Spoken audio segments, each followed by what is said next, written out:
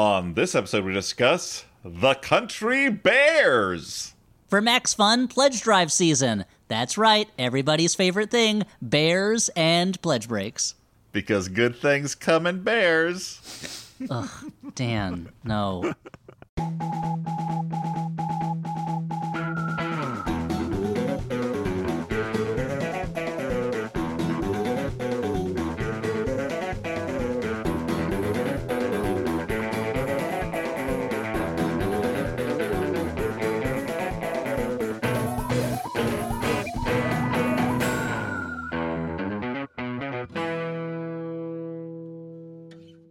Hey everyone, and welcome to the Flophouse. I'm Dan McCoy.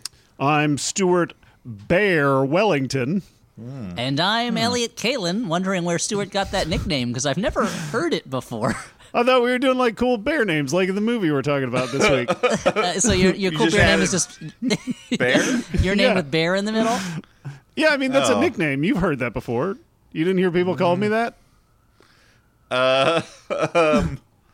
Yeah. It was because Anyway, of that time when we were playing softball and I covered myself in honey and I started running around saying, "Hey, must be the honey!"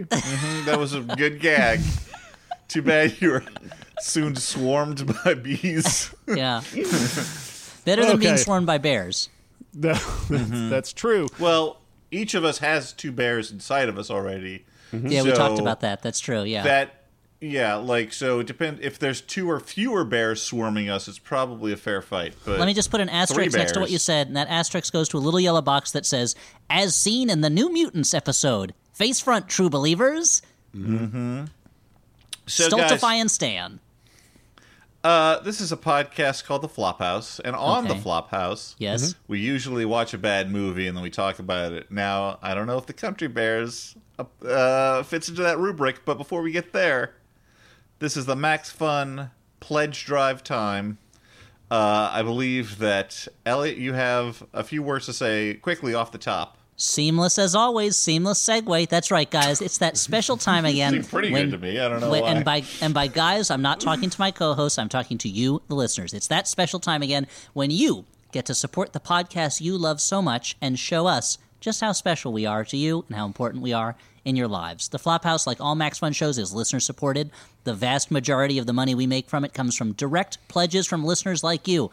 And that means we can keep being our dumb, goofy selves without pressure from the bosses or the corporate sponsors or just generally the man. Your support gives us the freedom to keep the show honest and stupid, as it already has been from the very beginning of the episode. And your support also gives us the means to, say, pay the mortgage on my house when there's not a lot of work because of a pandemic, which I really appreciate. That is not a joke, and I'm very thankful for it.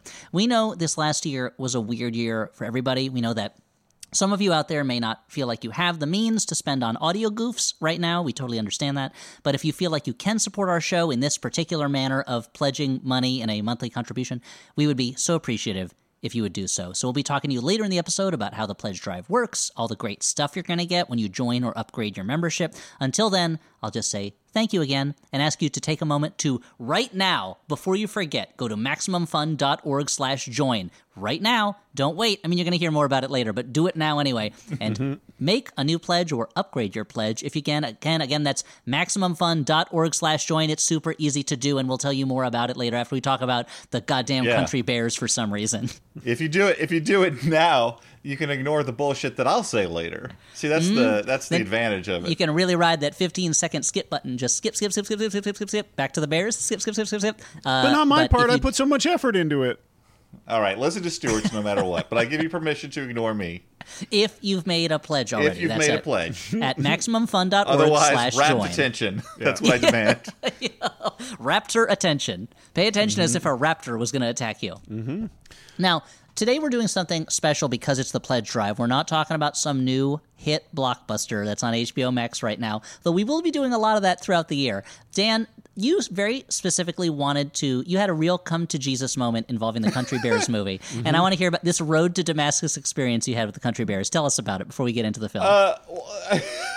Well, no, I mean, as has been referenced before, I'm a member of a bad movie watching a group that does streaming group chats every Monday, and one of them brought the Country Bears to the attention of the group. We all watched it together. To a person, I think everyone had a rapturous response. Loved it. The first time what are I we talking? watched it, Were you like booze, coke, weed? What's up? Ayahuasca. it's quite possible there was a little weed involved on my part, which was why the first time around I may have laughed hysterically through a lot of it. Dan And looked the second over time- his shoulder to make sure there weren't any cops, even though it's legal in New York now. Crazy, huh? No, the first time though, And there are 2 cops in the movie, so he kept thinking they were there to arrest him and got very paranoid, hid behind his couch. Yeah. the first time I focused on how bizarre I thought the movie was, but the second time I sort of focused as well on once I got over that, I was like, oh, they put a lot of work into this Country Bears movie. I really, kind of respect what they're doing here, but we can just dive into it, I think. Okay, let's dive into let's stage dive into these bears, much like Country Bear star Fred Betterhead himself, inventor of the stage I dive. thought it was Ted Betterhead. Ted is the other one. Oh, okay. I do want to set... Ted is the one with glasses who does not stage dive. Oh, okay. I did want to, speaking of stages, I wanted to set the stage a little bit in that I wanted to place this film in history. This was this came out in 2002. It was part of the move that Disney was thinking, let's make all of our attractions, our amusements from Disneyland or Disney World into movies. And that had kicked off with The Haunted Mansion in '98, which was not much of a success, I believe. I don't know I think it was a financial flop. It was certainly a critical one. And then they didn't make any more. So if they thought they could get money out of it, they would have made 5 more. Well, except for they made this movie in 2002. This was also a flop commercially and critically. And in 2003, it finally paid off when, of course, Pirates of the Caribbean: Curse of the Black Pearl. Boffo B.O. there. Boffo B.O., baby, bear. And it wasn't until years later that Disney hit on the reasoning, well, why don't we just make new versions of the movies we already know are huge hits? Let's just do that. Why are we doing that? Why are we coming up with new stories? We can just make the same old stuff again. Yep. Well, they're, masters of recycling, good for the environment. They use all parts of the amusement park and their own IP. Yeah.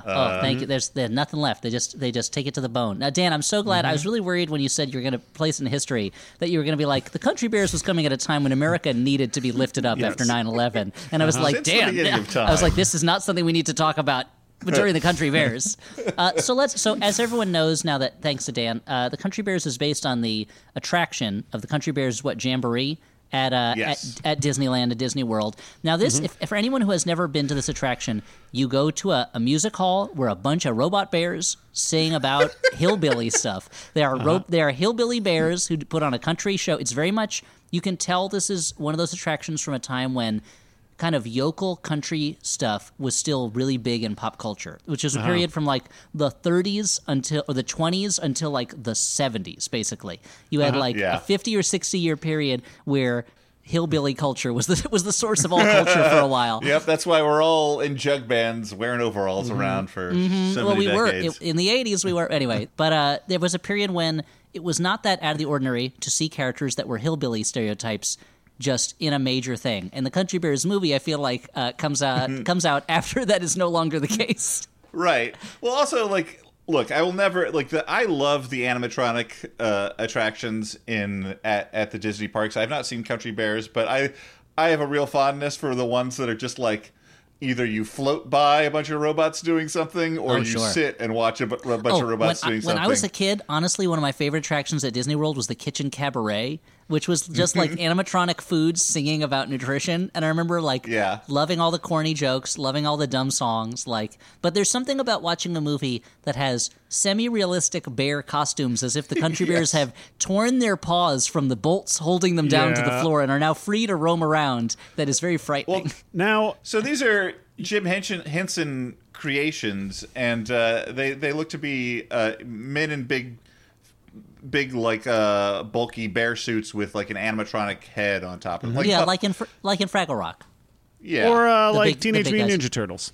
Yeah, exactly. Like TMNT. Yeah, exactly. But they're bears, and they're not ninjas, and they look like they could bite someone's head off at any moment. I was trying to think, like, you bring up the cultural obsession with, like, hillbillies made me look up when the Beverly Hillbillies movie was launched, which was, like, almost 10 years before, and I'm sure it was a huge success. But interestingly, it also featured the acting talents of Diedrich Bader, who is in... Oh. The Country Bears, in who plays Country Bears, two roles in the Country Bears. Two roles. And Diedrich Bader has, I feel like he's a very talented comedy performer, and he can kind of turn on or turn off Southern, which is something that is, depending on the role, he's either very Southern or very not Southern. But that's... I mean, you could say that depending on the role, all of us are very Southern or very not Southern. Interesting. Not every performer is Southern all the time. But I've spent most of my time not being Southern. So. I think 100% of your time. Well, anyway, guys, we talked a lot about the Country Bears in the abstract. Let's meet these particular Country Bears. So the opening credits, they show us a lot of vintage footage and headlines about these huge music stars, the Country Bears. We're introduced to all four of them. There's Ted Betterhead on vocals and lead guitar, Fred Betterhead on harmonica and bass, that's his brother, Zeb Zuber on fiddle. He's the most yokel of all of them, I think, because he's got a big yokel hat, and he plays fiddle. And Tennessee O'Neill, whose name is not as fun as the others, who's on the what they call in the credits the one-string thing, and it's just a guitar with one string on it. The drummer is human and not really, no one pays attention to them. No. And they specialize in kind of... Well, he's played by MC Gainey. I paid attention to him. I mean, later he's played by MC Gainey. Earlier on, he's not. But I assume the Country Bears, like Spinal Tap, go through drummers like crazy because they kill them and eat them. Because bears are... You should not be around them. And they play kind of light adult contemporary country rock, I guess you would call it, for an entirely human audience. There are not many bears in this movie. And we learn that they broke up in 1991, 11 years earlier. Now, Dan, After influencing the likes of Willie Nelson and a variety of other big name acts. And there's a lot of big name performers who basically put everything at the feet of the Country Bears. Now let's talk about these costumes again. I just want to get across my experience watching this movie. So I watch most of these movies again, usually while I'm doing the dishes, and so I'm not looking at the screen the whole time. And every now and then, the Country Bears would say a funny joke, and I'd laugh and look at the screen and be reminded of how horrifically too real these costumes look. And I'd be like, a bear said that. Yeah, you can smell these costumes. Yeah, it's not the uncanny valley because it's not like you're a case where like, oh, this looks too much like a bear and you're put off by like how it's almost a bear but not. But it is kind of too realistic for what's going on, and also like you've made some mention of it. Like the thing that tickled me the most when I first watched this movie is how little it really figures in that they're bears. Almost like not at all. That would normally be the hook of a movie, and the decision that this film makes, which, like, upon second viewing, I appreciate even more, is that they largely ignore the fact that they're all bears. And yet the bears are... Yeah, it's not like you think they're real bears, but they are not cartoonish bear suits. Like, they're not cute. Like, they look like if you cross one of them, it will rip your throat out with its teeth or claws. They got some heft. Yes, they look powerful. These are powerful bears.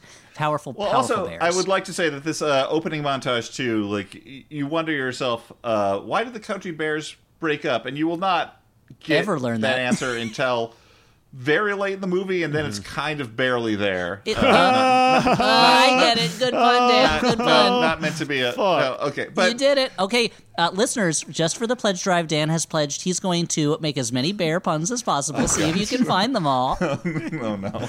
Oh, wow. I gotta start Googling bear stuff. Dan, don't just Google bear stuff. You're gonna put safe search on. Sure, why not? I mean, actually, you know what? It's fine. You're an adult. Just Google whatever you want, within reason. Then we're gonna meet our main character, Barry Barrington. The name is kind of on the nose that his name is Barry.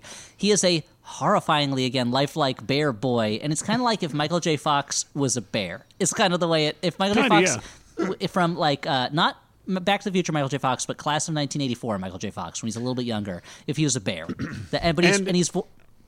He's voiced by Haley Joel Osment, who, do you think, because now he kind of looks like his character. I don't think so. Because he looks kind of like a bear man. Because he's gotten older and he has a beard all the time? Yeah. Okay, well, but he doesn't. duh. But he doesn't look like. He doesn't have round ears on the top of his head, you know, or a Wow. snout. Yes. Yeah, So that's true. Barry Barrington is obsessed with the country bears, which kind of makes sense because there are almost no other bears that talk in existence.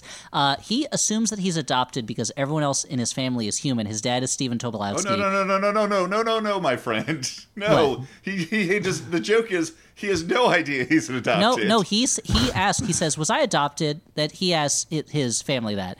And his bratty older brother Dex, played by the voice of Hogarth from The Iron Giant, is like, yeah, you're a bear. You're obviously a bear. Like, he can't quite, it's like Barry guesses that he's adopted, but he can't quite understand that he's a bear.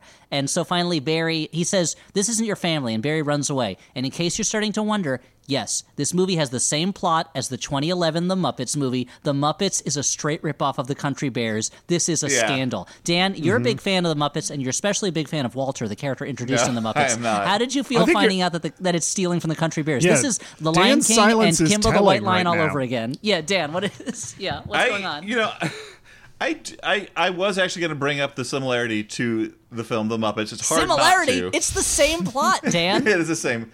It is the same plot. He's going to start a reunion show among the only people that are his species. Yeah, Right. it's the same plot. But well, in the context of this, I would like There's to posit. even a bear in the Muppets. His name's Fozzie, Dan. This is wheels within wheels. Everything's connected. We are through the looking glass.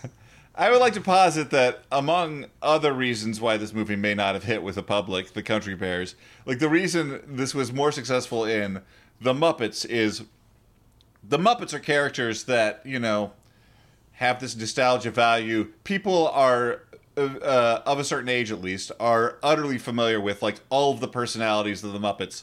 So there's like this certain like zazz to the idea of like, oh, the Muppets haven't worked together in a while.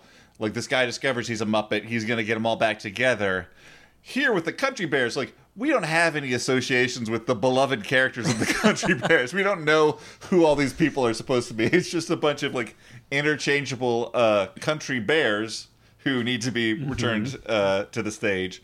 So it's a less successful plot device here. You're saying I the would audience say. has there's very little stakes if the Country Bears don't Exactly. get back together. Especially since I alluded to this before, like, until the end, there's no real reason why they weren't together the whole time, especially when, like, every one of them that they encounter seems to be down and out and needs this desperately. But Yeah. and is instantly on board. Yeah. exactly. Well, here are the stakes. We're going to get to them. As Lyndon Johnson once said in that famous Daisy ad, these are the stakes.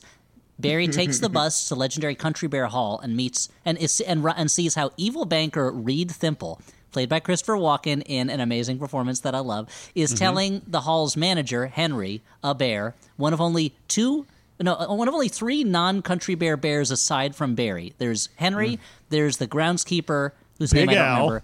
Big Al, Big who's Al. voiced by the coach from Major League. Yeah, and there's Trixie, the only female bear we see in the entire movie, which might be why there's not that many bears left, to be honest. If there's that big an imbalance between males and females in the species. Dan, wait.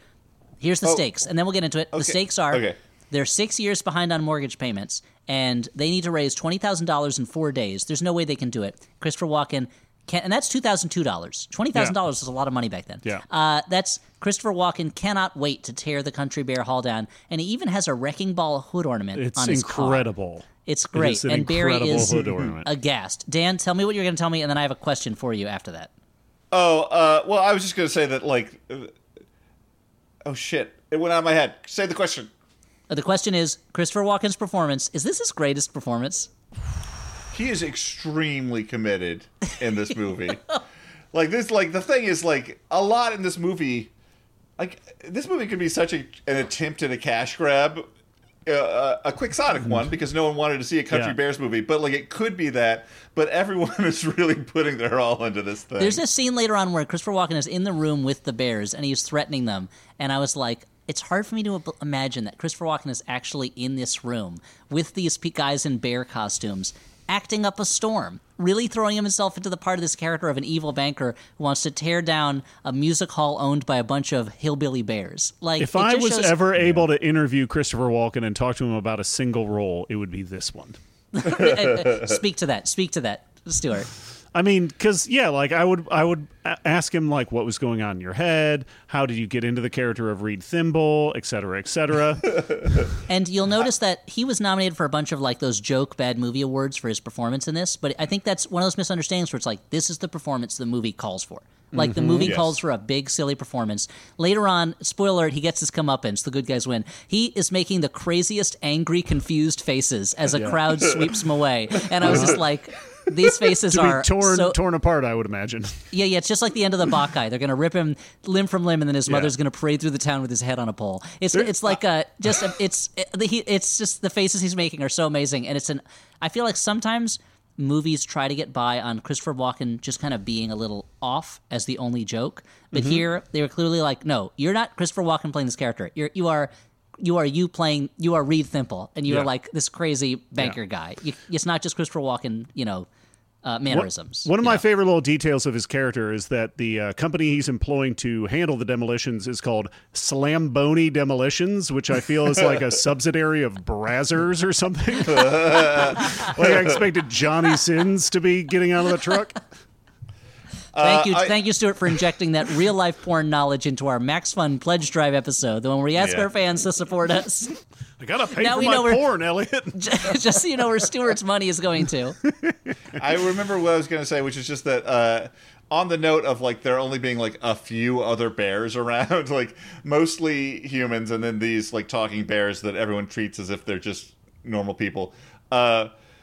I find it very funny in the early scenes where they're trying to convince, like the kid is trying to convince his brother Bear, another Disney film. It's what Disney Plus recommended to me as soon as Country Bears ended. And I was like, I'm not just into bear things. Exactly. Show me the Muppets since it's the same exact plot. Like unless Elliot, Brother Bear is the same plot, Elliot, your next 10 birthdays, you're getting ceramic bears from me. I'm sorry. Thank you. I appreciate. No, I don't want bears. I'm not into bears now. But it's like when. Years ago, I don't know if IMDb still has the like movie recommendations thing where it said if you like this movie, you might like these others. And I was looking up it was when From Hell came out, and I looked up From Hell, and on the recommendations, it also recommended like Rising Sun and I think Murder at 1600, and I was like. The only things these have in common, maybe it's Absolute Power. The only thing these have in common is that they're all movies where prostitutes are murdered. Like, that's not a good reason to choose a movie. Like, that's terrifying. That's horrible. Anyway, Dan, what were you going to say? The point of what I was saying was when he was the brother was trying to convince the bear brother that he was adopted. He's like, "Here's my adoption certificate, and here's yours," and like pulls out or birth certificate. Here's yours, and he like picks up like a tracking collar. Yeah. Like and like there's a photo of him being like held up by a park ranger, which introduces all these questions about so they know what bears are, like wild bears, and this is a wild bear that has been caught and adopted by a human family, I suppose. It is a Babar scenario, Dan, or perhaps a Bear scenario. It is colonization and cultural imperialism writ large, where not just other peoples, but even other species need to be forced to live in the ways that a capitalist imperialist society demands they are. But also it's just kind of a funny gag. Yeah, I think you're suggesting that Country Bears walked so that Paddington could run, right? Is that what you're saying, Dan? Seeing as Paddington is based on a series of books that predates the Country Bears, I wouldn't say that, but... but Country Bears is based on an electronic live-action attraction at a theme park, so it's kind of the same thing. I wonder which one's first. When was Paddington? Time to check it out. On. I mean, but there's so many other bears in literature that... I mean, there's Little Bear, and there's Gentle Ben... And there's also Bear Grylls. There's so many other bears in popular culture. Who came first? No one will ever know. There's no way of telling. So anyway, two police officers Ham and Cheats, are set. This is an officer. Cheats. Is that a specific joke? Because Stephen Tobolowsky is like, wait, that's really your names? And I'm like, well, it just sounds like ham and cheese. I think it's just is the only joke. And okay. They say, and this is the second of Diedrich Bader's roles in the movie because he plays one of the bears and he plays Officer Cheats, and he has a big fake mustache. And Dex is mad that nobody seems to realize that Barry is a bear. Of course, he's figured out he's a dog detective, but nobody else seems to be thinking that Barry is a bear. Henry is showing Barry around the storied Country Bear Hall, and he says at one point that Hendrix played there, but the biggest of them all was the Country Bears. And I was like, whoa, movie. Wait a second. It is I am willing to suspend my disbelief that there is a group of bears that can play music and were once rock and roll stars. It is hard for me to imagine them being bigger stars than Jimi Hendrix. This is a strange world that we live in. Don't make me suspend my disbelief. Are you saying that if there was a band full of musical bears, that wouldn't be the hugest thing ever? Come on. He's got you. I mean, are ZZ Top the hairiest rock stars in the world, the biggest rock stars in the world? They are basically three bear men. Tres hombres, yep. Yeah, and but there's also the idea, but also they're not in direct competition with each other. Like Jimi Hendrix was played hard rock, and the Country Bears play soft country rock. Like, why would you compare the two of them? I don't understand. Why would you compare the two of them? I don't get it. Okay. Anyway, Elliot's getting in the game. He's got a point now. I got it. Look, I got to pick up the slack. We promised a lot to our pledge people, and Dan is not doing the bear puns. So, Barry decides that his higher purpose in life is to save the hall with a reunion show. Henry is against the idea until he hears Barry singing a Country Bears song with real passion, and they pull out the dusty old tour bus and pull out the dusty old roadie MC Gainey, who I guess has been living on the tour bus with a chicken. I love the idea that the casting agent's like, we just need you to do the same thing you did in Con Air. You're the same character, basically. And he's like, so this is a sort of con bear? No. There's no actual cons. So now they got to go to the first bear on the list is Fred Betterhead. He's a security guard at a studio where they're shooting a music video. Yeah, this is like a real like Mass Effect 2 situation where you got to track down your elite team of battlers. Exactly, except they're an elite team of country bears. And by elite, I mean certainly they're the elite country bears. There are no others. They're the best by definition.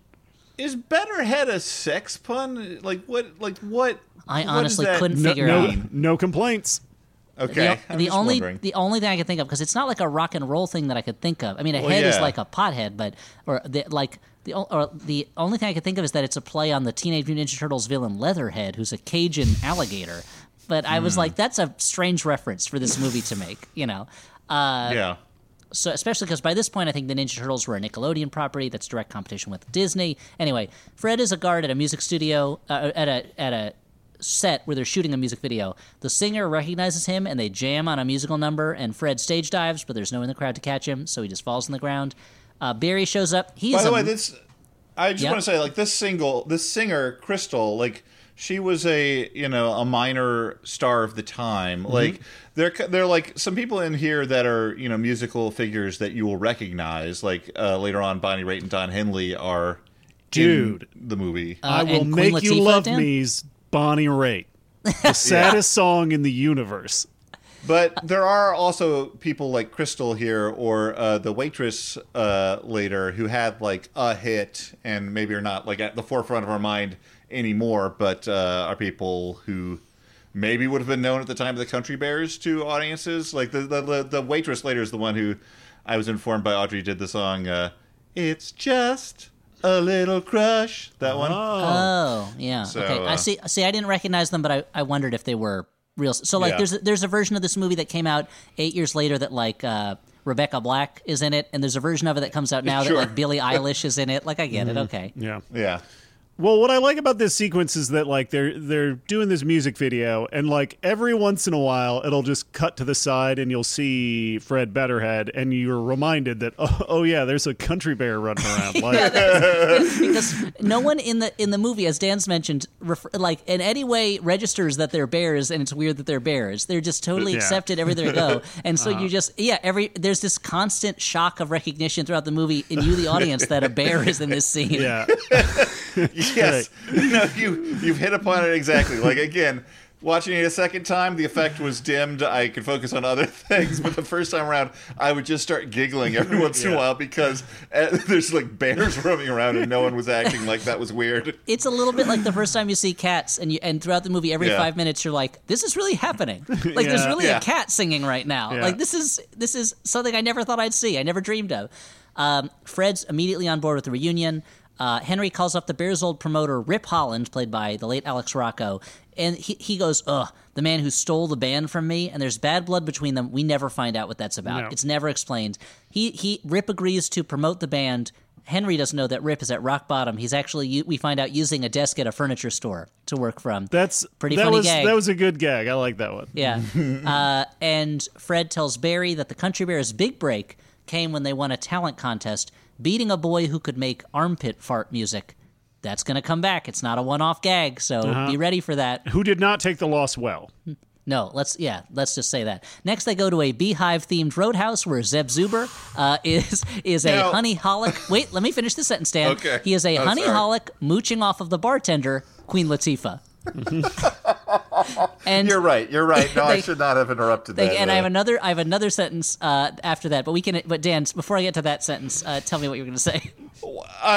Number one, this is one of the moments where you're like, okay, I guess this is one of the reasons the Country Bears broke up. That Zeb Zuber had a honey habit. Yeah, sure. A honey habit, and the film, because it is for kids, didn't really want to go into the implications of what all this means. But also, I just found it funny that, again, a world where there's barely any bears.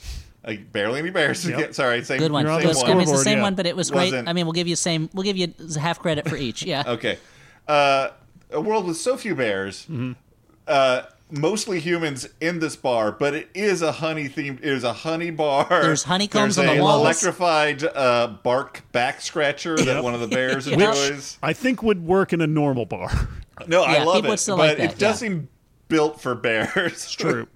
Dan, there's a now lot is Zeb Zuber the one that's voiced by Stephen Root or by Toby Huss? Zeb Zuber is the one who's voiced by Stephen Root. Toby Huss Okay. does Tennessee O'Neill. Oh, and man. Diedrich Bader does Ted Betterhead, and Fred Betterhead is Brad Garrett. It's so many great character actors. Yeah. for the bears This in movie has a great cast. Like, Yeah. you've got Diedrich Bader, Stephen Root, Christopher Walken, Alex Rocco, MC Gainey, like Toby Huss. Like, there's a And lot of great people in it. The other cop is Daryl. It's Daryl Mitchell. Yeah. Hot off the success of Galaxy Quest, you know. Yeah, there's like this is not a bad cast for a Country Bears movie, and I guess when they were going through all the silliness, they just had to bear with it for the paycheck. Anyway, moving on. They're in this. The cupboards were bare. So Dan, you're right. It is strange that in this world with very few bears, apparently, I guess there's enough people who are addicted to honey. You know. Yeah.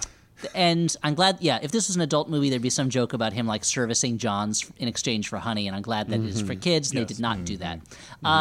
So Queen Latifah agrees to a bet with Barry. He'll wager the Country Bear bus, and she'll erase Zeb's debts if he can win a music contest against Brian Setzer. So the next You heard scene us right. is just Brian Setzer and Zeb Zuber, which, again, I'll remind you, Zeb Zuber is Stephen Root. I assume Stephen Root was not in the costume. I've got to imagine he just did the voice. I don't know who I played the kind of costume. like to imagine he was in it. Maybe. I mean, he wore that pantsuit in the Ballad of Buster Scruggs. Maybe he did that here. But it is Now, this was a tough scene for me. I've gone on record about my difficulties looking at rockabilly dudes, but I get the Country Bears. I did it for the movie. I did it for work. We appreciate that too you bared sexed up with it, by yeah. looking at them, or what? I don't understand. I don't know. It's just there's something. So it doesn't rub me right. I remember Okay. for some reason I was talking to Sammy recently about rockabilly and neo swing guys, and I was just going on about how dumb their long keychain chains are, and I was showing him pictures of like old Zoot Suit guys, and he was like, "That looks cool." And then I showed him modern ones, and he goes, "That one doesn't." And I was like, "Sammy, thank you for each thing has its time." You know? Yeah, it's true. And rockabilly It's true. it's kind of like that. There's this weird subculture that maybe I don't like it because I know if given the right circumstances, I totally would have fallen into it. Where it's like that subculture of like super punky anti-establishment people who all look like Betty Page or like a 50s greaser, and given the right circumstances, I'd probably be there. I'd have a tattoo of a laughing devil with a mustache or something on my arm, and I'd be in a rockabilly band. Then I'd become older and I'd start wearing Panama hats and bowling shirts and hanging around Coney Island. Like that's a lifestyle that maybe that's why I don't like it, is because it's an alternate sliding doors parallel world for me. A road not taken. Anyway, Interesting. Well, so anyway, Brian I apologize Setzer to any rockabilly listeners for the past 1 minute of content, and to Rockadoodle, the hit cartoon Rockadoodle. movie about a rock and roll rooster. Anyway, so to make a long story short, Zeb Zuber wins his music contest with Brian Setzer, in which they sing a song about honey. And how Well, they sing a song about what's going on right there. Like Yeah, the that's song true. is appears to be improvised on the spot about how Brian Setzer, am fighting this bear in a music battle, and how they're doing. It is it's off the dome. I guess it's supposed to be off the dome. And this is followed by a lovely interlude where Christopher Walken, wearing a 3-piece suit without the jacket from the waist up and boxer shorts from the waist down, is just smashing models of the Country Bear Hall over and over again, and each time he smashes it and goes, "Oh no, Bear Hall!" and then smashes it again, "Oh no, Bear Hall!" And it is so delightful. It's so great. It's like, how is this not a GIF that I've seen attached to things? Just him going, oh, smashing, going, oh no, Oh, no. Yeah, and then he just dumps the smashed pieces on a pile. And of I smashed couldn't tell. pieces. Is he in a building or is he in like a trailer of a truck made up to look inside like an office? I couldn't quite tell where he was, but Yeah, he's inside all of us. And you know what? That scene does not bode well for the Country Bears. They're gonna need all the support from their community. And you know who else needs support from their community? That's right, us, the Flophouse. So that's how you do it, Dan. That's how you do it. No, I bow to the master. it's the Max Fun Drive, folks, and it's the one time a year that we interrupt our regular programming to ask you, the listener, to consider supporting us financially with money. Now, think of the Flophouse as like a 3-legged stool that one of the Country Bears might sit on to play one of their banjo songs, okay? One of those legs is me, Dan Elliott, okay? We watch the shitty movies, or good movies in the case of the Country Bears. We talk about them. We try not to murder each other. Now, another leg is Max Fun. They help us get advertisements. They help us get guests, organize fun stuff. And then the third leg, that's kind of the most important one. That's you. That's right. You listen to our show. You tell your friends about it. You tweet at us. You like my Instagram pictures. And you support us with your hard-earned money. So what we're asking is for you to consider, if you aren't already a supporter, to head over to MaximumFun.org/join and consider becoming a supporter of the Flophouse. For $5 a month, you can join as a Maximum Fun High Fiver. That gives you access to bonus content, and that's not just the Flophouse bonus content, of which there is already a lot. I mean, I've made you guys play a lot of role-playing games with me, but there's also plenty of additional content. We've recorded episodes about bad television shows. I think there's a couple of our live episodes up there, Dan. Is that correct? Yeah. And we recorded a special episode already this year where Elliot took the reins and ran us through a very spooky adventure. Mm-hmm. That's true. For $10 a month, you can be a friend of the family. In addition to the bonus content, you also get one of 38 enamel pins of whichever your favorite show is, like the Flophouse. In this case, this year's pin for the Flophouse commemorates probably one of the most important moments of the television show of the podcast. That's right. The moment when a truth-speaking hero named Stuart was relaying the events of the movie Castle Freak, and then a bunch of haters, including his co-hosts and late great director Stuart Gordon of the director of the movie Castle Freak, all decided to tell him he was wrong. So. Dan, Stuart, live your truth. Keep recounting those votes. Maybe it'll turn out that a ding dong was ripped off. I mean, check the tapes. It's all there. We did check the tapes. That's why we know it didn't that's happen. the problem. And there's additional levels above there, obviously, if you can afford it. So now is the time. Head over to MaximumFun.org/join. Sign up if you have not joined before, and if you already are a supporter of the show, first off, thank you so much. You allow us to do this. You're an important leg of this stool that a Country Bear is sitting on. But you can also consider, if you can afford it, why don't you consider upgrading your membership to get some of those cool items, some of those cool gifts. Hey Stu, I was wondering if I could butt in with another incentive gift I want to throw into the pot. Let me check. I'm going to check the rules. Yeah, I think you can. Okay, good, great. So people may know that I have a comic book out right now. It's called Maniac in New York. It's been selling out on comic book store shelves, but I'm not talking about that book to get you to buy it. You can't. It's sold out. I am saying that I'm going to give 10 people who are making new pledges or upgrading their pledges at random. 10 of them will be chosen, and we will get in touch and get your address, and I will send you a signed copy of an issue of Maniac of New York. What? Hopefully issue number 1. I have to check how many copies I have on hand of issue number 1. But you will get an issue of Maniac of New York signed by me that's going to go to 10 randomly chosen new or upgrading pledge members of Maximum Fun. Just to say thanks. And to the many other people who don't get one in the mail, I also want to say thanks, but I only have so many copies. But this is your chance. I'm going to jump in and offer another show-specific reward. We will choose 10 at random to receive a drawing done by me, Dan McCoy, of the Flophouse. Hello, it's me, Dan. I've been doing a lot of drawing. You're going backwards, Dan. Yeah. During the pandemic. If you follow me on Twitter, you might have seen a few of my drawings. And I will do a, let's say, a character of the listener's choice.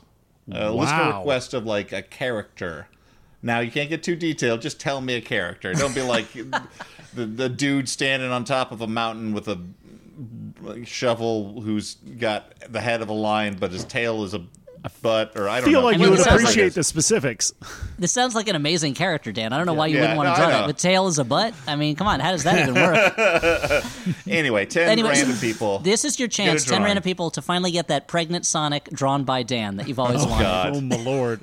You're putting it in people's hearts. So, Dan, it's already in people's head. Pregnant Sonic is the most popular character on the internet. Oh, God. So, once again, for new supporters and upgrading supporters, there's a lot of great gifts available to you, including a pregnant Sonic drawn by Dan and an autographed comic by Elliot. That's amazing. Just head over to MaximumFun.org/join. Thank you so much. Thank you, Stuart, for doing that so well and laying out what our listeners can do if they'd like to support us at MaximumFun.org/join. But hey, guys, we've got bigger problems than that because Brian and Henry still need to collect 2 more hibernating has-beens, and they're running out of time. So let's return to Elliot Summarizes the Country Bears, already in progress. When last we left the Country Bears, Barry and Henry had managed to collect Fred Betterhead and Zeb Zuber. Next, they need Tennessee O'Neill, who it turns out has become a marriage counselor, but he frequently breaks down in tears during sessions because he misses his love Trixie, who he says ran off with a panda. At lunch, he tells the other bears he cannot play without her, and then this waitress recognizes them and starts singing their song, Kick It Into Gear, or something like that. And it turns into this huge musical number, and it's like a big screen version of that Chili's ad where they sing the Baby Back Ribs song. It is, yeah. It's like, this is like what Space Jam is to that Nike commercial. This scene is to that Chili's ad. Guys, were you as blown away as I was by how much this turned into just a restaurant Fantasia, you know? Yeah, I mean, I enjoy seeing a thing like this where so much effort has been put into something just inherently impossible to take seriously. And this is a fully choreographed number. It's like, you know, something that, say, like, the Mamma Mia films really, like, capitalize on. Like, the idea of, like, well, this might be dumb, but hey, do you like fun? You know, and that's what this feels like. I mean, the thing is, the Mamma Mia movies are doing it with real songs. I mean, they're all real songs, but songs that people are like, oh, yeah, this one. It's a jukebox musical. This, I assume, I don't know. Is this a real song? I assumed it was original for the movie. But a lot of these songs were written by this guy who, let me look up his name. He was nominated for like 8 Grammys. His name's Ted Betterhead. He's the lead singer of the Country Bears. Of course. I'm sorry. He's a bear. No, let me look up the music. You keep going. It's hard to write a song when you're a bear because you have pause, and so it's hard to play a piano and also hard to write down things. So I have to assume that because there is that moment where they look at the note that Barry wrote when he ran away, and the paper is covered in scratches. Yeah. And so I have to assume that at a certain point you get so rich that you hire a human to write for you and a human to play the keys, and they just play every key on the piano until they hit the right one that you want. And it's a very laborious process. But you can't argue with a hit like Kick It Into Gear. It was probably written by that guy from Under the Silver Lake. John Hyatt wrote the songs. John Hyatt wrote them. He's had 8 Grammy He's been nominated for 9 Grammy Awards. Wow. Then I'm impressed. 8 Grammy nominations, not impressive, but 9, okay, yeah, now you're talking.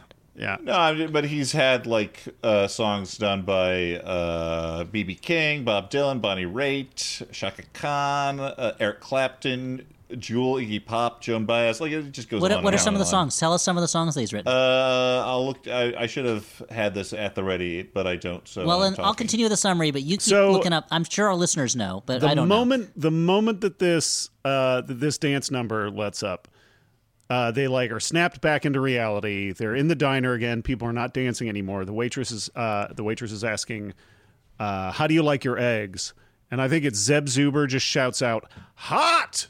And I fucking lost it. There's a lot of. I mean, I wish I didn't have to say this because it's the Country Bears movie. It's a movie based on an animatronic attraction. There's a lot of funny jokes in this movie. Like, this movie is not taking itself that much more seriously than it needs to take itself. It feels like a real lark of a movie that the kind of thing that like would be direct to streaming right now because it's not big, but it's like. Everyone in this movie seems to be on the same page of like, look, we're making a Country Bears movie. Like, are we really gonna like? We don't have to take it seriously, but let's reach the level of cartoony energy.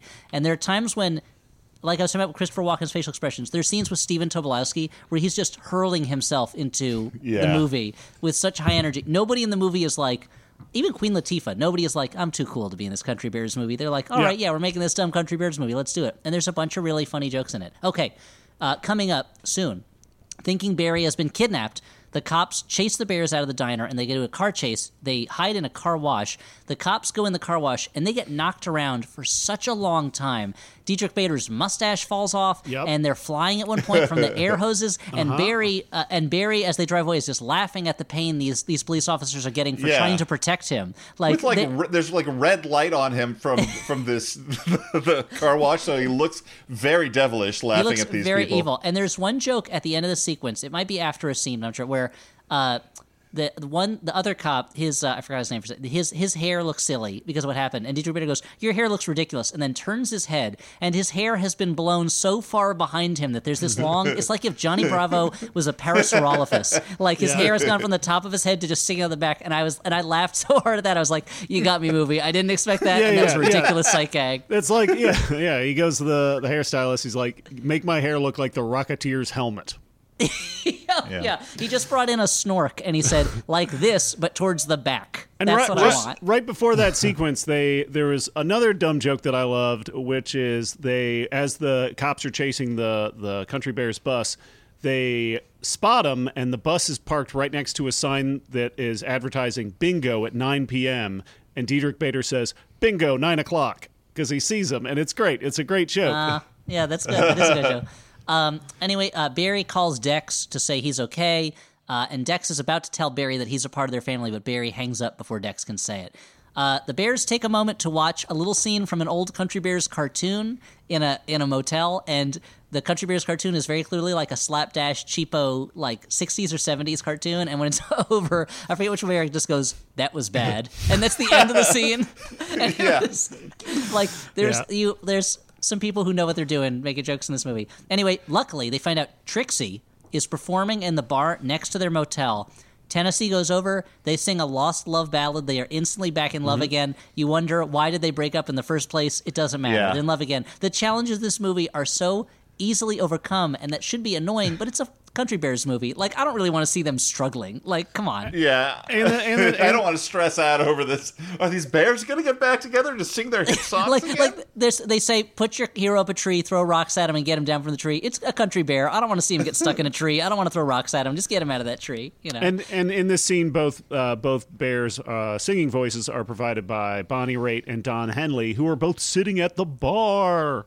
Yeah, so they are watching their voices come out of bears, which must be a strange experience. Horrifying. This is another one of those scenes where I was just watching it and I'm like, okay, so there are two more realistic than I would like bears singing this love ballad to each other. Yep. There are no other bears in the room. It's just, this is not a bear world.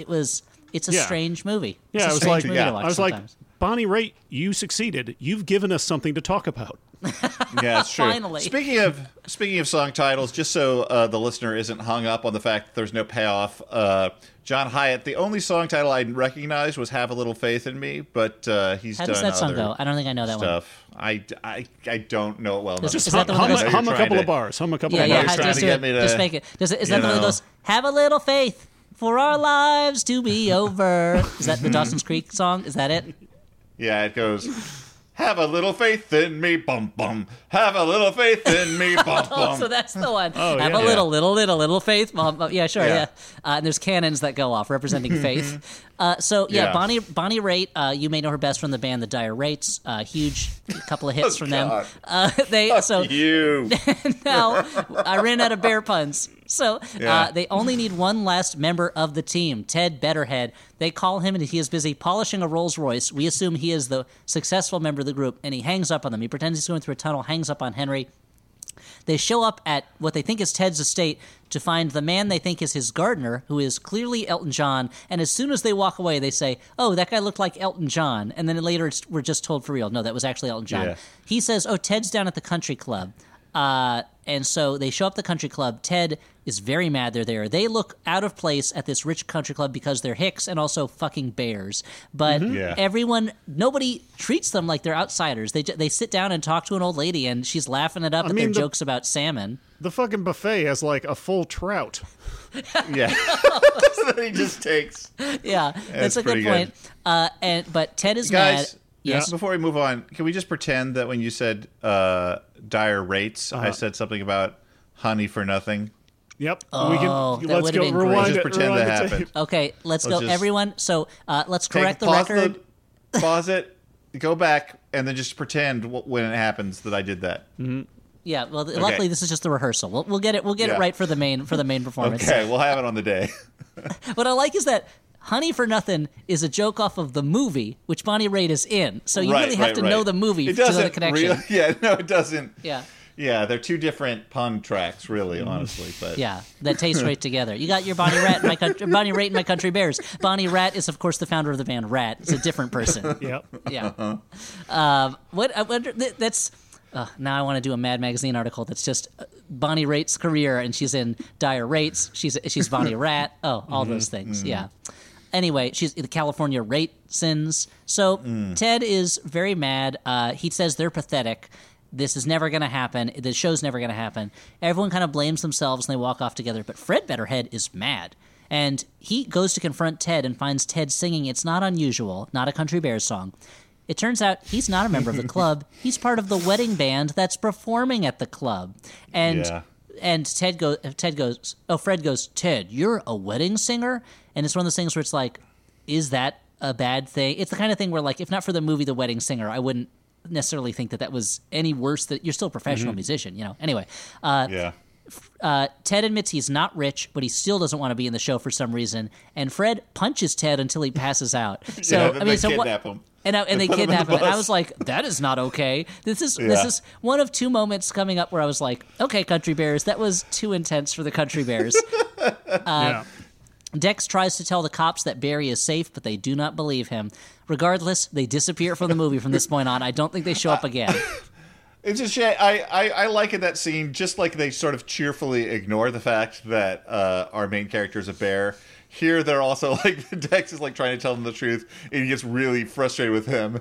And after he leaves, they're like nothing but positive about what a great kid he is. Yeah. Like, I like their attitude, is what I'm saying. Yeah, they're really funny. And in a normal movie, I would be like, okay, so the cops just disappear from the movie, we never see them again. Again, it's the Country Bears. Who cares? It's Yeah, who essentially cares? it's kind of one step up from a sketch movie. Like, who cares? Yeah. So Ted still doesn't want to do the show, even when he's on the tour bus, for very vague reasons. He's just kind of like, I'm the only one who's organized around here. You guys aren't organized, and we're not a family. And we never were a family, which is cold considering his Yeah. brother is in the band. Like, Yes. it's the part of his family is there. And Barry is like, but your family are the people that, you're right, this isn't a family, because your family are the people who always, I don't know, believe in you or whatever. And he realizes, just like my family, hey, I do have a family. He runs all the way back home. Yeah, great. one can only assume.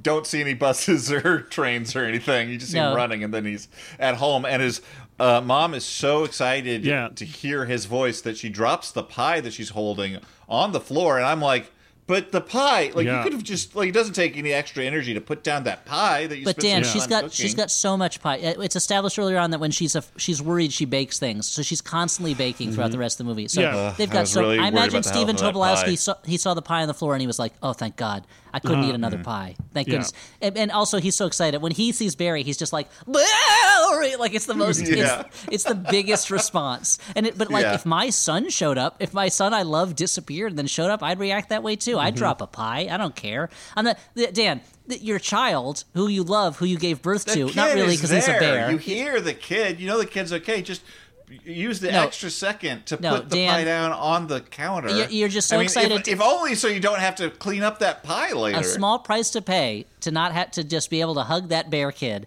You're going to have ants all over the place. That's the problem. You think there's not ants in that house already? You got a bear leaving honey all over the place? Probably It's true. Eats the ants. Yeah, they're delicious. Yeah, the bear eats the ants. They love it. Anyway, Barry goes back. Fred on the bus finds an essay that Barry left behind where he says the Country Bears together as a group are his heroes, not one by one, together. And Ted Betterhead shows up at Barry's house and apologizes, and they decide the show is on. Uh-oh. But Walken stole the bus, and then he imprisons the other bears at gunpoint. And he has a bandolier of trank darts, so I guess it's implied as a tranquilizer. But he just has a gun in his hand, pushing them into a jail cell. And I was like, this is the second moment where I was like, this is too much Country Bears. I don't like the idea that Country Bears are being held at gunpoint. Like, this is not good. And this is when Christopher Walken reveals why he wants to tear their house down, or their country hall so much. Stu, Dan, who wants to sell the dark secret that is lying behind the hatred of Reed Thimple?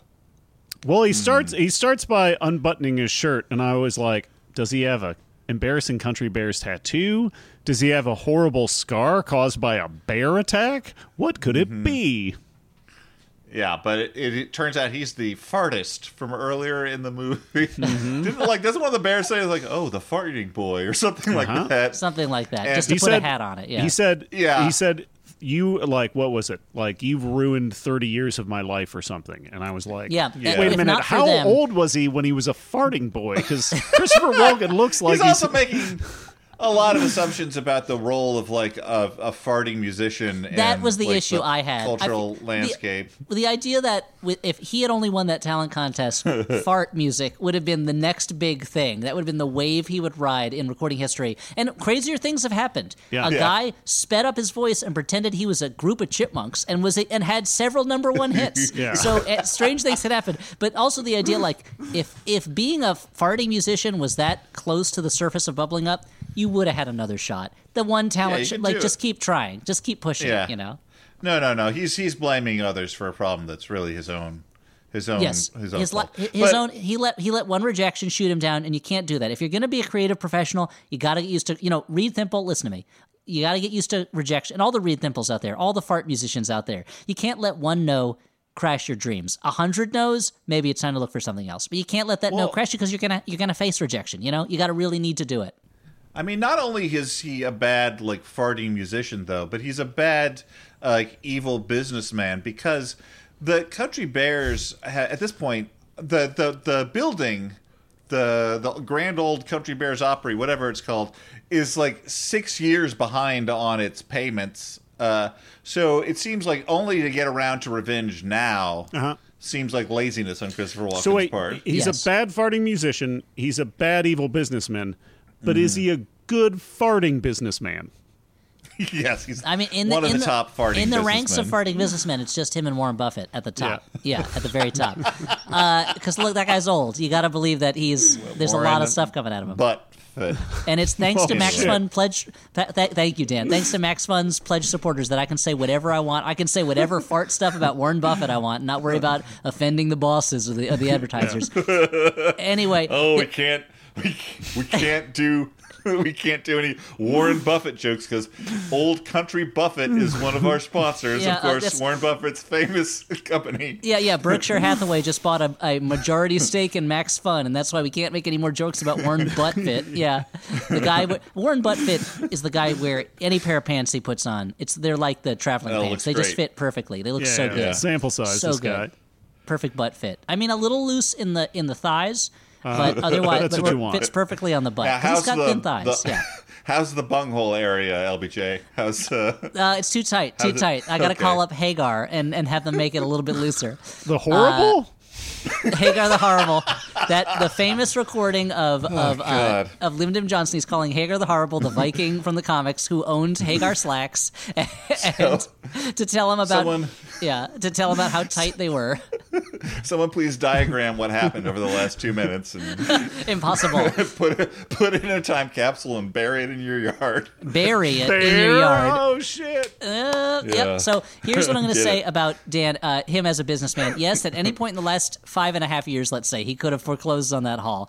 But also, they're 6 years behind on rent. It's only $20,000, and that's a big haul. know. So they locked in their mortgage at amazing rates, and that's what you got to do. Lock in that mortgage at a good rate. Refi if you have to lock in that rate. It's worth stacking the extra years onto the end of the schedule. You know. Yeah. Elliot, I love that you're thinking about this because I have to tell the story that Audrey, rewatching this also for the second time with me, took a moment to do the math at the end to make sure that one concert could have paid back the mortgage on this property. So, like, you guys just Yeah, I was like, how much were the business. tickets? Or how many people are in that venue?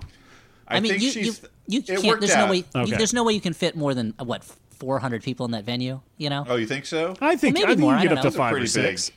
I mean, I don't know Yeah. if bears have to follow fire occupancy limit rules, but That's they're true. bears.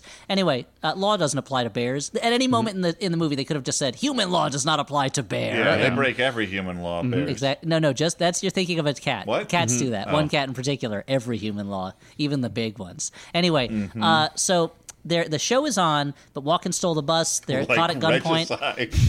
What? Sorry, like regicide. Like a regicide. Yeah. You know that well, what's the name of that cat? Why have I forgotten? Cavity? McCavity. I should say Moriarty, but McCavity is the cat version. McCavity's just ripping off a mattress tag and stuffing it into a queen's mouth to kill her. Like he's breaking every law. He's got his little pad. He checks off 2 for 1. He's taking an endangered sea turtle off of their egg laying place, then just throwing it through a plate glass window of a store. There's just so many laws he can break all at once.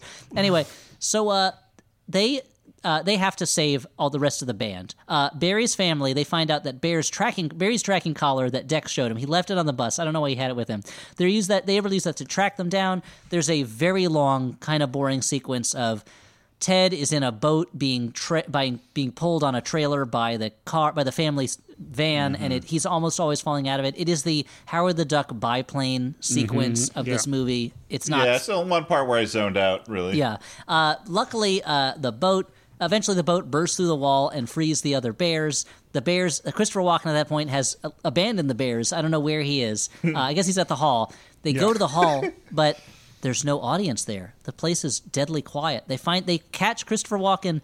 This part is a little unclear. Paying off Alex Rocco, I guess, to not promote the show. But then when they're like, Rip, you didn't promote the show, Christopher Walken is like, I didn't. I had nothing. I don't know. Look, he did it. Like but then there's no audience. But then it turns out seconds later there is an audience. Yeah. They just had to park in the back behind the Country Bear Hall. Yeah, because Big of Al a didn't running- want him didn't want him messing up his lawn. Because Big Al has a Yeah. running gag about how important his lawn is to him. The audience floods in. Christopher Walken makes the greatest angry, surprised faces. It is children's pantomime theater, like all over. And then they saved the hall. They name Barry an official country bear, and they play a whole song, and Barry gets a guitar solo. And then over the credits, you get real-life testimonials from the real-life musicians who are in the movie about how important the bears are to them. And then as mentioned... Musicians with all the energy of someone who didn't like really fully read their contract, and it's like, now I got to pretend that the Country Bears are a fucking musical influence on me, an actual music star. Yep. Okay, sure. And this stuff seems fairly ad-libbed. Barely, like yeah. barely ad-libbed. Yeah, and this is when. Exhibit and Wyclef Jean show up, I don't think they were in the movie before this. So I wonder if they had scenes that were cut off, cut out, unless I just didn't recognize them. Just imagine they got caught coming out of the bathroom on the lot, and they're like, "Hey, you want to say something about the Country Bears? Sure, whatever." Well, and there's with some of the testimonials, I get the implication that they were suggesting that at one point the Country Bears dabbled into hip hop, and I got increasingly nervous they were going to have a Country Bears hip hop song, which luckily did not manifest. Yeah, luckily that doesn't happen. That would be too much to bear, unbearable. And then, as mentioned before, Disney Plus then recommends Brother Bear because I guess bears are the only thing I'm into now. I guess I just love anything with bears in it. Just I want to watch the bear. I want to watch Jack the Bear. I want to watch everything with bear in the title. You know. The Witches of East Bear. Everything. All the stuff with bears. You know. I'm so happy you. Yeah, the Witches of East Bears. It's the Witches of Eastwick, but they're all bears. While browsing through the Bear Necessities catalog. It's actually the Witches of Breastwick, but they're all bears. That's the weird part. Yeah. That's it seems like the titles got mixed up a little bit, but yeah. I'm glad you guys took this journey with me to the Country Bears I'm Jamboree. glad we had this journey through Country Bears the legend. We got to a little snippet of taste of the different porn habits of Stu and Dan. Stu being more of a hardcore internet guy, and Dan being more of a Cinemax guy. And Dan, I will say, you watched this movie, and then you were like, guys, you got to see this Country Bears movie. You wouldn't stop. It was not since Cats have you talked about a movie this much. I was like, what about Minari? And you were like, I don't give a shit. Country Bears. And then watching it, I was like, I get it now. I get it. This is a silly movie, but it is a much better movie than a movie based on the Country Bears has any right to, just in terms of joke quality. Well, let's get into the final judgments. Good, bad, bad, bad. Movie you kind of like. The thing about this movie is like it bears a similarity to Cats in that it does bear a similarity to Cats. Still getting points. And that it's a musical about actors in furry outfits or CGI in Cat's case, but they both have a similarity in that like so much work is put into what is essentially not the greatest idea for a movie. and in Cats, they make all the wrong decisions. Like the Country Bears, I think, basically actually works on its own terms because it makes all the right decisions for like an untenable center. I mean, Cats is attempting to say something about the human condition through the form of singing cats, and it fails miserably. Whereas the Country Bears is like, let's make something a kid can watch for an hour and a half, you know, and it totally succeeds. The director of this was his first and only feature. One assumes because this feature was the Country Bears, which did not do well. But he was a writer for many episodes of Animaniacs. And the writer of this most recent credit was Game Night, which is, a very funny comedy. So, like, great cast, great songs. Like, the people behind this knew what they were doing. I don't know if I'd say doing was making a movie of the Country Bears. I don't know if I'd say great songs. I would say the songs are fine. The songs are better than you would expect from a Country Bears movie. You would think, Yes, you'd think that if they're doing it on a curve. You would think if they're doing their reunion show, they wouldn't open with a fucking ballad, right? Yeah. I will say these are songs I would see hearing on the radio. Like, they're not bad songs. Yeah. Well, anyway, but point is, I would not say. Like, don't expect that this is anything other than a goddamn dumb movie, but it's a movie I kind of like. Oh, watching the movie, it was fairly early on that I was going to be like, am I going to have to really go in record something for public where I say that the Country Bears is a movie I kind of like? And by the end of it, I was like, why should I be ashamed? Yeah, sure, Country Bears, kind of liked it. It's not, again, if you're going to watch a movie, I'd prefer you watch the movie I'm going to recommend at the end of the episode, which I think is a great movie. But if you're looking for something to do with kids on Disney Plus and it's a rainy Sunday afternoon, why not throw the Country Bears on there? Go ahead. It's fine. They might have some nightmares about those bear costumes, but hopefully not. Stu, what do you say? Okay, so just to pull back the curtain on my viewing habits lately, I'm just trying to catch a little bit of movies when I can. Life's hard for old Stuart. So I watched the first half of this movie in between opening the bar and closing the bar. And when I went back to work, I found myself wishing I could just go home and finish Country Bears. Wow. I kept finding myself thinking about that little bear guy running down the street, and thinking about how the emotional climax of this movie involves a performer in a bear costume running down a street, and how hot and sweaty that must have been for him. It's a lot of fun. There's some genuinely good jokes.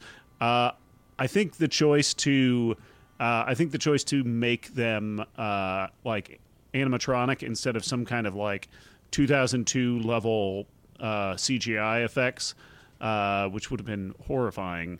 I think it was the right move, even though it's super weird. I think it's way more fun to watch these like animatronic bear faces. Yes, yeah. So yeah, And people Country in big bear Bears, costumes. Country Bears, good movie. Thumbs up. Nice. Kind of liked. I was talking about this to Sammy, and he was like, "Is this the movie you liked the most of any you've seen on the Flophouse?" And I'm like, "No, it can't be. Can it?" And I don't think it is. I think there was still that Halle Berry kidnapping movie where she has to chase after the people who kidnapped her kid. That was a tense movie, but otherwise, it's pretty. It's as far as Flophouse movies, this is one of the better ones, which is the faintest of praise. Well, so if you rely on our show, The Flophouse, to bring you the hottest news about how the Country Bears movie from 2002 is actually pretty fun, then maybe you would like to consider joining Maximum Fun. Now, I will say, so during this time, we have been collecting sort of testimonials from people, and I will ask Jordan to put some of the ones that you recorded in your own voices after this break. But I also, have gotten a lot from people who wrote in, and I was going to read something here. But honestly, like, the thing is, like, everything is so sweet and so personal that I felt like a little weird sharing, because, like, I am almost embarrassed by, like, we have meant something to people, and that is very sweet. So I just kind of, rather than getting too much into any one person's very personal sort of, like, sharing, I want to say, like, the themes that I saw is that, like, along with the laughter, people have looked for us in this time, especially this last year, for a lot of comfort, like just like a comfort listen, something that makes them feel safe, something that uplifts them, something that feels like it's reliably there when they feel bad. Listening to friends talk to one another in this time where there's less socializing helps them not feel alone. And, I get it, because I also am a Max Fun listener. When I was going through worse times than I feel I am, even now in the case of all this pandemic stuff, when I was going in through bad times, podcasts were there for me. I felt comforted. I've gotten to meet people through Maximum Fun, make friendships with them. All of our fellow podcasters I've met have been so wonderful. And if this is valuable to you, it is a good thing to support. Like, people, this is how we make our money off of this show. And as much as we do love it, at this point in our lives, there may not be time in our lives for it if we weren't making money off of it. On top of that, it is a genuine support. I have been fortunate enough to keep my job through the pandemic, but as Elliot said, like, work has been spotty. Stuart is a small business owner of a bar. This is not a great time for bars. Like, don't recommend having the podcast. Yeah. Having the podcast has honestly, like, kept us afloat during this time. So if you visit MaximumFun.org/join, you can see all the ways you can give. Most people choose $5 or $10 per month, and some support $20 a month or more. Any level that you feel comfortable at, please, choose what works for you. You can boost your membership between levels if there's a specific amount you'd prefer to give. And I just want to say it's been a tough time for so many of us, but your support helps us continue. Your listenership is, beyond the financial support, even the fact that we know that there's an audience who this is important to. is important to us and has become like a weird sort of like honor to be able to visit with all of you. So if you would like to, and if you can, please go ahead and join at MaximumFun.org/join. Ryan, Knoxville, Tennessee. I started listening to the Flophouse quite a few years ago. The thing that I appreciate the most, other than just the humor of the show, is how honest they are with dealing with their own mental health. It was at a time where I felt embarrassed to have to take medication for it. I felt like an outcast, as like a loser. And hearing these guys be open about it and to seeing the success that they've had really was inspiring. And it's really helped me develop more of my own voice and start my own podcast called BRBAFK. Yeah, I'm going to plug it. But seriously, I'm so thankful to have the show, especially this last year with the pandemic when everything seemed just nuts. They helped me get through the year, some really good episodes, and I'm grateful that the show's around. I guess now I say bye. And now we will do letters from listeners like you. You know, the letter segment is kind of like its own little magical world. Let's say you were in a forest and their trees had doors on them, doors that led you to different towns, to different places. There's a door shaped like a letter. Why, let's open it up and see what's inside. Bump, bump, bump, ba-da-dum, bump, bump, da-da-dun, dun, dun, da-da-dun, da-da-dun.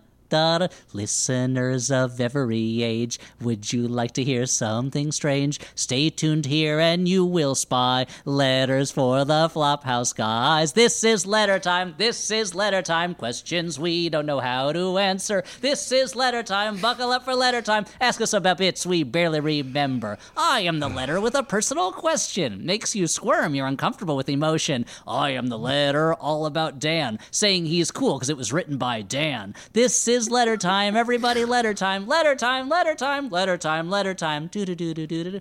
In this time, we read letters. I kind of wish this song was better.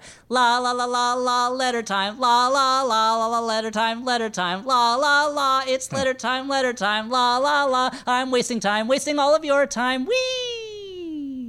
So that was the letter time I song. was kind of down on that song, but it won me over by the end. I like it. Okay, good. I think the Country Wii Bears. really, the Wii good. really. Yeah, the joie de vivre. Yeah. I mean, that's another reason we needed a little more money from the Max Fun Drive, though, to pay off Danny Elfman. Pay Danny Elfman, yeah.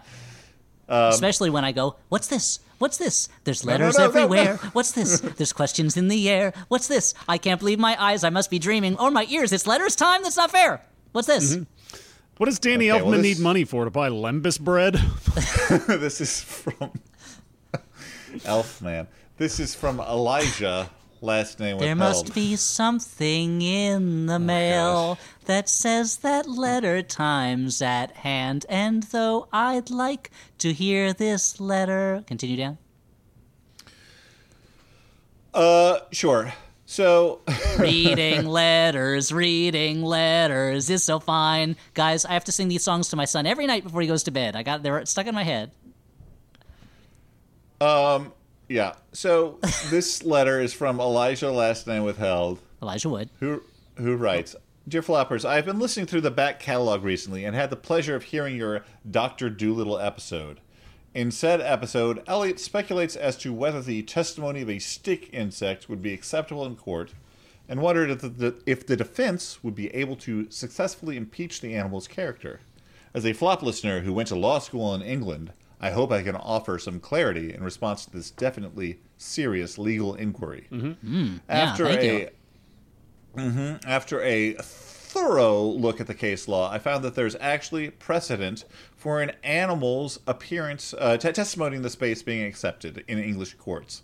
And here there is a content warning for some misogyny and general dodginess. In 1677, a dog was brought to testify in a case of a woman accused of having sex with said dog.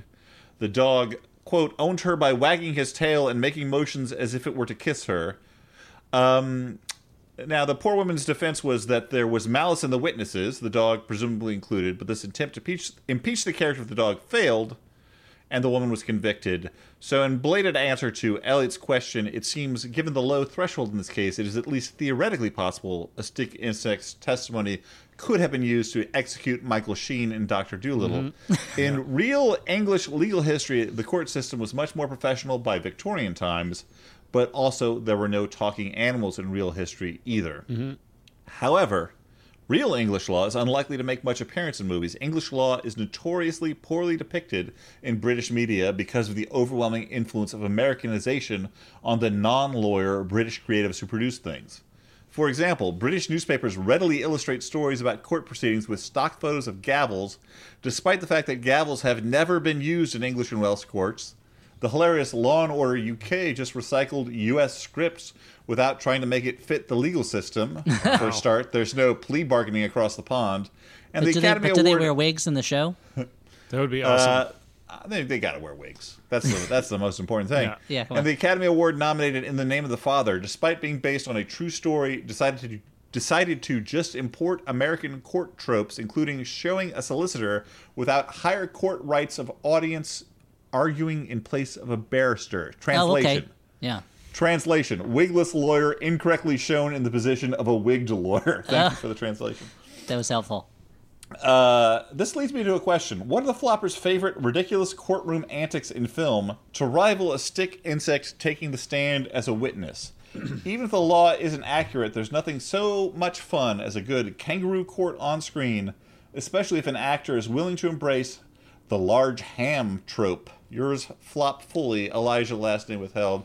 When I was thinking about this, I couldn't think of, unfortunately, a courtroom scene. I'm sure there are many that I have guffawed at with incredulousness, but I did think of Double Jeopardy, the movie that is based on such a huge misunderstanding of what the Double Jeopardy law would be, saying that since she was already framed for her husband's murder, she can now murder him, and the courts cannot Untouchable, prosecute. Yeah. It's the perfect crime. All you have to mean- do is go to jail for it already. I feel like my favorite courtroom movie probably doesn't hold up to actual legal rules, and that, of course, is My Cousin Vinny. I love it so much. I've seen it a million Oh, times. no. That's what I've always heard is that My Cousin Vinny is one of the more accurate courtroom Wow. movies. Yes. So it's Yes, not. it is it's actually actually shown in out law of schools. order.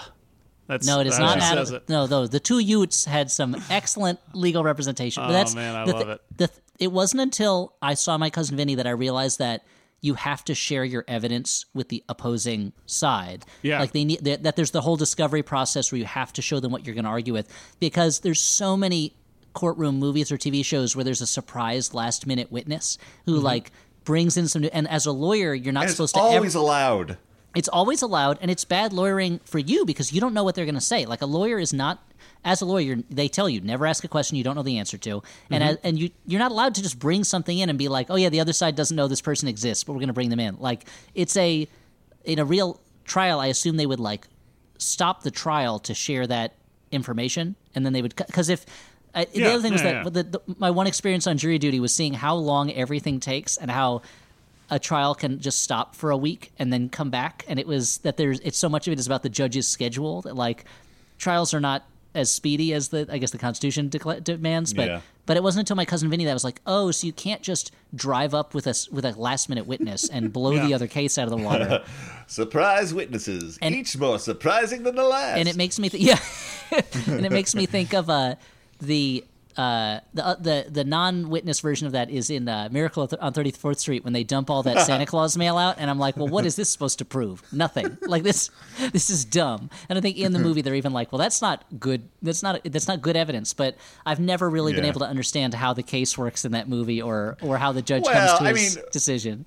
I think that the great thing about that movie is it's pretty clear that the judge is looking for an excuse not to convict this guy because like of all the bad like the hate mail he's been getting and everything. Like he's just like, you know what? Sure. Guys, he's Santa Claus. I'm not super well versed in legal stuff, but is the courtroom scene in Ghostbusters 2 with the ghosts, is that realistic? I mean, that's only realistic in that. I mean, the thing is, if a ghost is going to break up a courtroom to try to kill the judge who gave them the chair, there's a lot of. Usually, there are motions and paperwork that they have to go through before they can appear in that courtroom. Yeah. But the Scolari brothers, they just do whatever they want. That's why they got the chair. Harris Yulin gave him the chair. I mean, actually, you know what? I don't think it's that he says I gave him the chair, but they're in New York State during that scene, right? I think capital punishment had been against the law in New York State for years. So unless I guess depending on how long Harris Yulin is playing a judge in that one, lawyers write in some with the history of capital punishment in New York State, or capital punishment was against the law in the United States. It was declared, if I'm remembering right, I thought the Supreme Court declared it cruel and unusual at a certain point, and then it was brought back because our country got meaner over time. But I don't know. Maybe we'll have to see if that's actually true. Look it up, Elliot. It's not on the Goofs page of Ghostbusters 2 that I can see. Guys, I could be wrong, but it's possible we just discovered a new goof. The Flophouse may have made news in this Country Bears episode. News about Ghostbusters 2. News you can use. Okay, well, the second and final... No, here's the other thing I want to say about Miracle on 34th Street. They should... So the trial is... They think he's insane because he declares himself Santa, and they're going to commit him, right? I wish the movie had the guts to commit him to the insane asylum, and then an army of elves just breaks the walls down, and it's just fighting with guards as they break Santa Claus out. And as Santa Claus flies off, he goes, "Human law has no hold over elf law," and And then he says, "You've tasted my generosity. Now taste my wrath." Exactly. And he's just he drops a huge lump of coal on the insane asylum, killing dozens. Sure. And all the cookies and milk that are in the break room have been devoured by a voracious Santa Claus. Yeah. Well, then it becomes the movie ends in a chilling dystopia where cookies and milk now have to be put out every night to satisfy the angry god who is Santa Claus. Yeah. It's like it becomes like Shirley Jackson's The Lottery, or like the It's a Good Life episode of The Twilight Zone, where it's just Santa's coming, kids. Have to put out the milk and cookies. Santa might come tonight. Don't take my children, Santa Claus. We've been good all year. We've been good all year. We swear. Santa. But I was good all year, Santa. I was good all year. Not good enough. Wishes him to the cornfield. Which is anyway, kind of like the evil robot Santa from Futurama, right? You know what? Yeah, I just pulled a Country Bear Muppets. You're right. Too much I shouldn't have done it. like that. I apologize, Futurama producers and writers. This second and final letter for the episode is from Lindsay, last name withheld, who writes, "Dear Floppers, every once in a while, Elliot says something that makes me think he knows a lot about ska. What's the deal with that? Sincerely, Lindsay, last name withheld." What is the deal with that? I certainly know more than I want to about ska, but I'm not a big ska fan. Sure, I love Madness. Everybody loves Madness, some of their songs, but pissing off the ska fans and the rockabilly people. Wow. Yeah, and when you know what, if I was listening to, if you put on a real Jamaican ska, I'd sit there and I'd be fine with it. But being a guy who went to a load of punk shows in my college years, which is the early 21st century, in the late 20th century, I saw a lot of ska opening bands, and I'd be like, I'm just here to see the Bouncing Souls. I don't need to sit through a ska band, but I guess I have to. I'm just here to see Screeching Weasel. I don't want to see a ska band. But you just sit through a lot of ska bands if you were into punk and kind of poppier punk at the time. Now, of course, it was a real eye-opener when I started going to metal shows with Stuart, and there were no ska bands opening for them, and I said, oh, I see, okay. Yeah. You switched your allegiance. Yeah, if we go see Carcass, there's not going to be a ska band playing beforehand, But man, what it would happen if that happened? Well, I think it would go a little something like this. It would be a little something like this. Deet, deet, deet. Yeah, like that stuff. Well, let us move on to our final segment of the evening, where we recommend movies. Look, we like the Country Bears, but maybe you're not in the mood for a movie about a group of country singing bears. Which maybe we don't want the classic Flophouse recommends sticker that, just like the Oprah Book Club logo, we don't want that slapped on the Country Bears DVD necessarily. Yeah. I mean, certainly I wouldn't understand passing up the Country Bears, but it takes all kinds. So I'm going to recommend. And you've already recommended it. We don't need a double up. I'll recommend. I rewatched because my brother wanted to watch it, and we were doing a distanced family watch of the Sugarland Express, Steven Spielberg's first movie for the theaters. Duel was released theatrically, I believe only overseas, and then Sugarland Express came out, and then it was on to Jaws. But this was his debut, and rewatching it, I was impressed by how early on he was just sort of a master of visual storytelling. There is a lot of it's a much smaller, more human movie than a lot of his later films became, but it also, from the start, has so many technical challenges. Like the crane will widen out, and you'll see so many cars doing so many things. I guess I haven't even said the story. The point of it, it's a long, slow car chase. At the beginning of the movie, a very young Goldie Hawn visits William Atherton, known as the perennial 80s dick in movies Ghostbusters, Real Genius, Die Hard. Anyway, here, much more likable, but still a doofus. They break out of jail, even though he's set to be released soon, because their child is going to be taken away from them from child services, and they end up getting in this slow-speed chase. And it's interesting to see. It was based on a real incident, and I feel like it was very much kind of an early rumbling of celebrity culture of today. I mean, I guess, outlaws were always celebrities, but this is kind of like a modern version of it, that a modern American version of it that wasn't as often caught and parodied on in pop culture, because it wasn't as big a phenomenon as it is now. Sort of like the giant celebrity scandal kind of thing. But you grow to love these characters. You see them go through this. It has a very 70s vibe. It feels very different from a lot of Spielberg movies.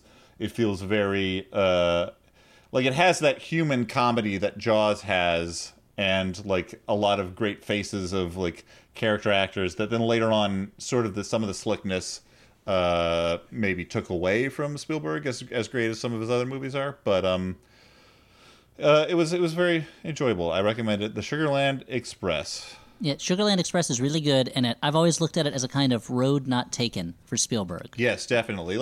It's weird, Altman Spielberg kind of. Yeah. It's much more of Spielberg doing the kind of movie that you saw a lot of in the 70s before he essentially invented modern blockbuster movies with Jaws. That's a segue. I don't mean to jump ahead in my recommendations. That's a segue to, I was going to, in addition to the movie I'm recommending, because this is the Max Fun Pledge Drive, I want to recommend a book that I'm reading. I'm currently reading Bob Balaban's Close Encounters of the Third Kind diary, which is his diaries from the making of Close Encounters of the Third Kind, a Steven Spielberg movie. And it's a really fun read, and there's a lot of neat behind-the-scenes stuff about that movie that I didn't know before. But a lot of it is just anecdotes about him and Francois Truffaut hanging around waiting for the times when they were supposed to be shooting scenes, because there were so many special effects shots to wait for. But that's not the movie I'm recommending. Sure, Close Encounters is great. I'm not recommending it this time. I'm recommending a different movie. Hey, guys, the Criterion Channel seems to know exactly what I want to see, because they've got a whole collection of Czech New Wave movies up, and longtime listeners in the Flophouse may or may not be aware that I love the Czech New Wave, and that entire movement of Eastern European kind of Nouveau films of the early to mid-'60s. I'm a big fan, and so there's a bunch of movies that closely watch Trains, which is one of those movies. It's one of my all-time favorite movies. Intimate Lighting is another great one. But anyway, the one I'm recommending is, those are both in that collection that's on Criterion right now, but another one that I just saw is called Something Different. This is the, I think, feature debut possibly of Vera Chitolova, who directed Daisies, which I recommended a little while back. And it tells two parallel stories. One is about a housewife who has become very frustrated and dissatisfied with her life and embarks on an affair that kind of starts to replicate the things going on in her marriage. It seems like she's just kind of stuck in those things.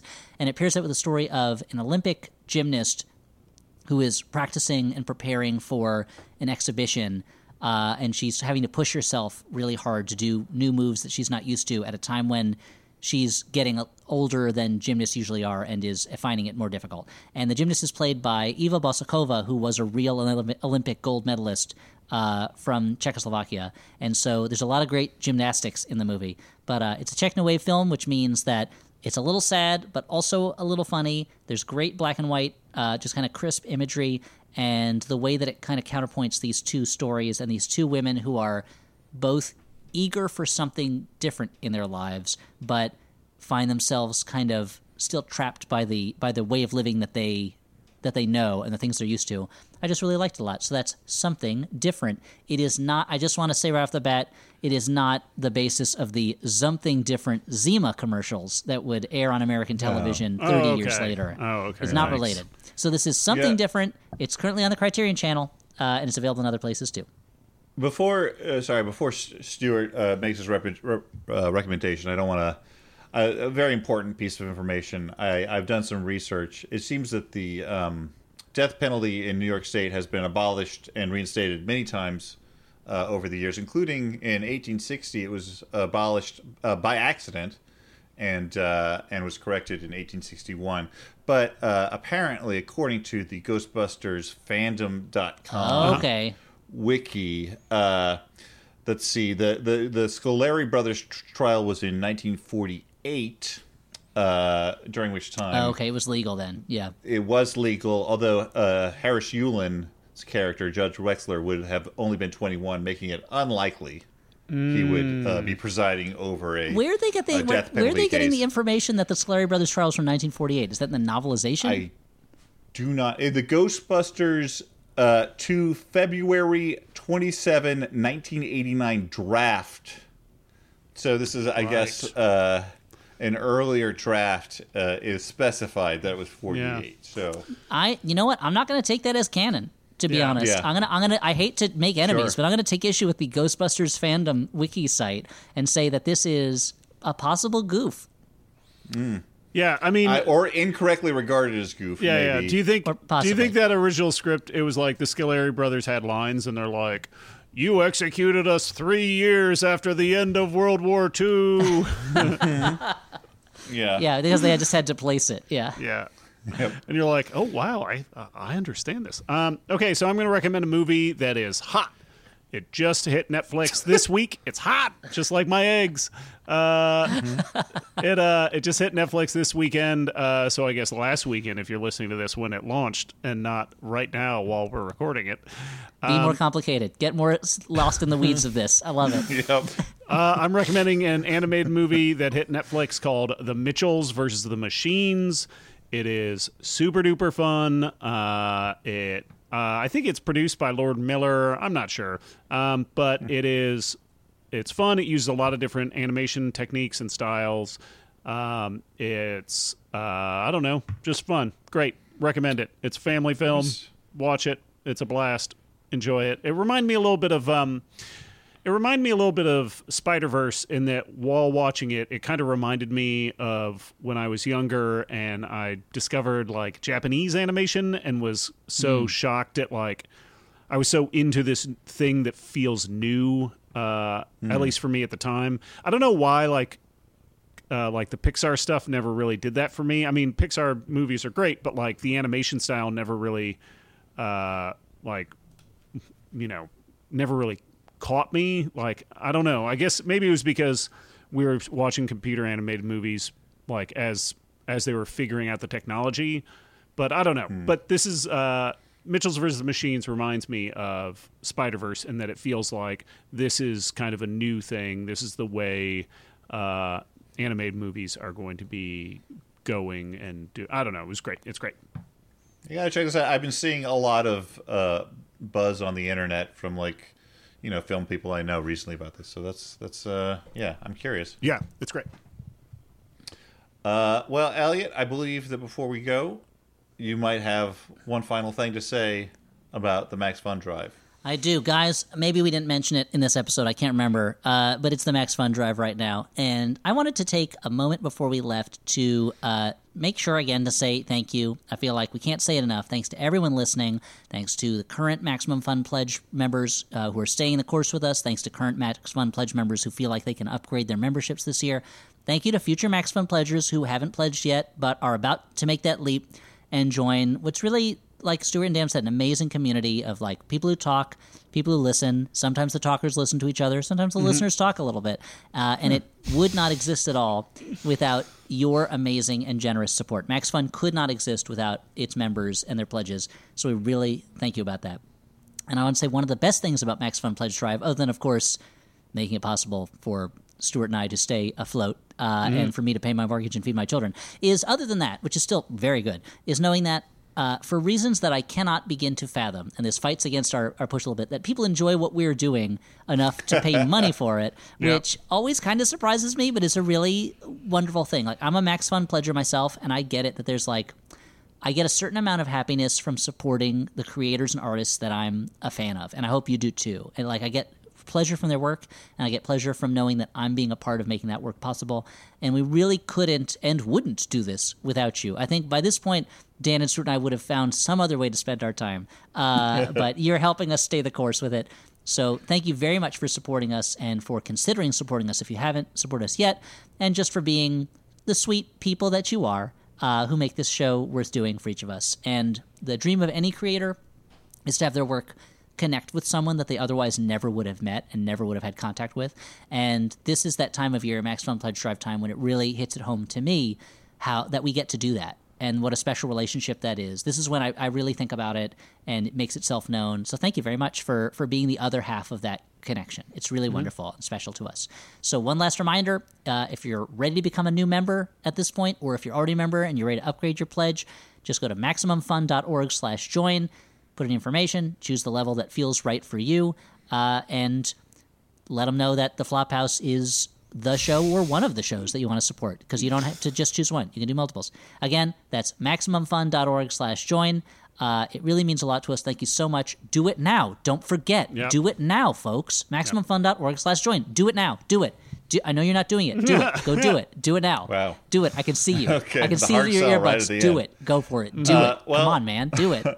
Speaking of wonderful people, thank you to Jordan Cowling for editing and producing the show. Thank you to, again, Max Fun for being the support system that allows us to do the show.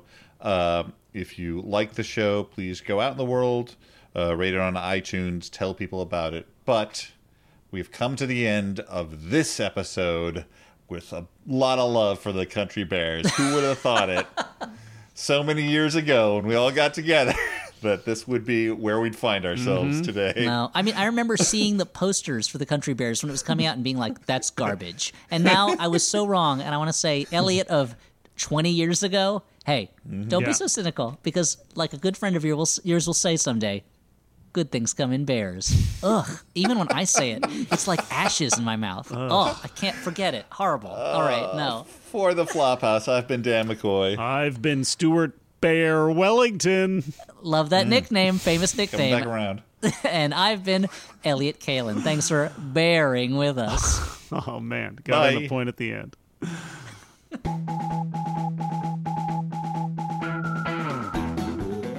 On this episode, we discuss the Country Bears. Currently at 31% on Rotten Tomatoes? What the fuck? Oh, that's pretty good. And yet Paddington 2 is the best reviewed movie of all time? What's going on here? MaximumFun.org. Comedy and culture. Artist owned. Audience supported.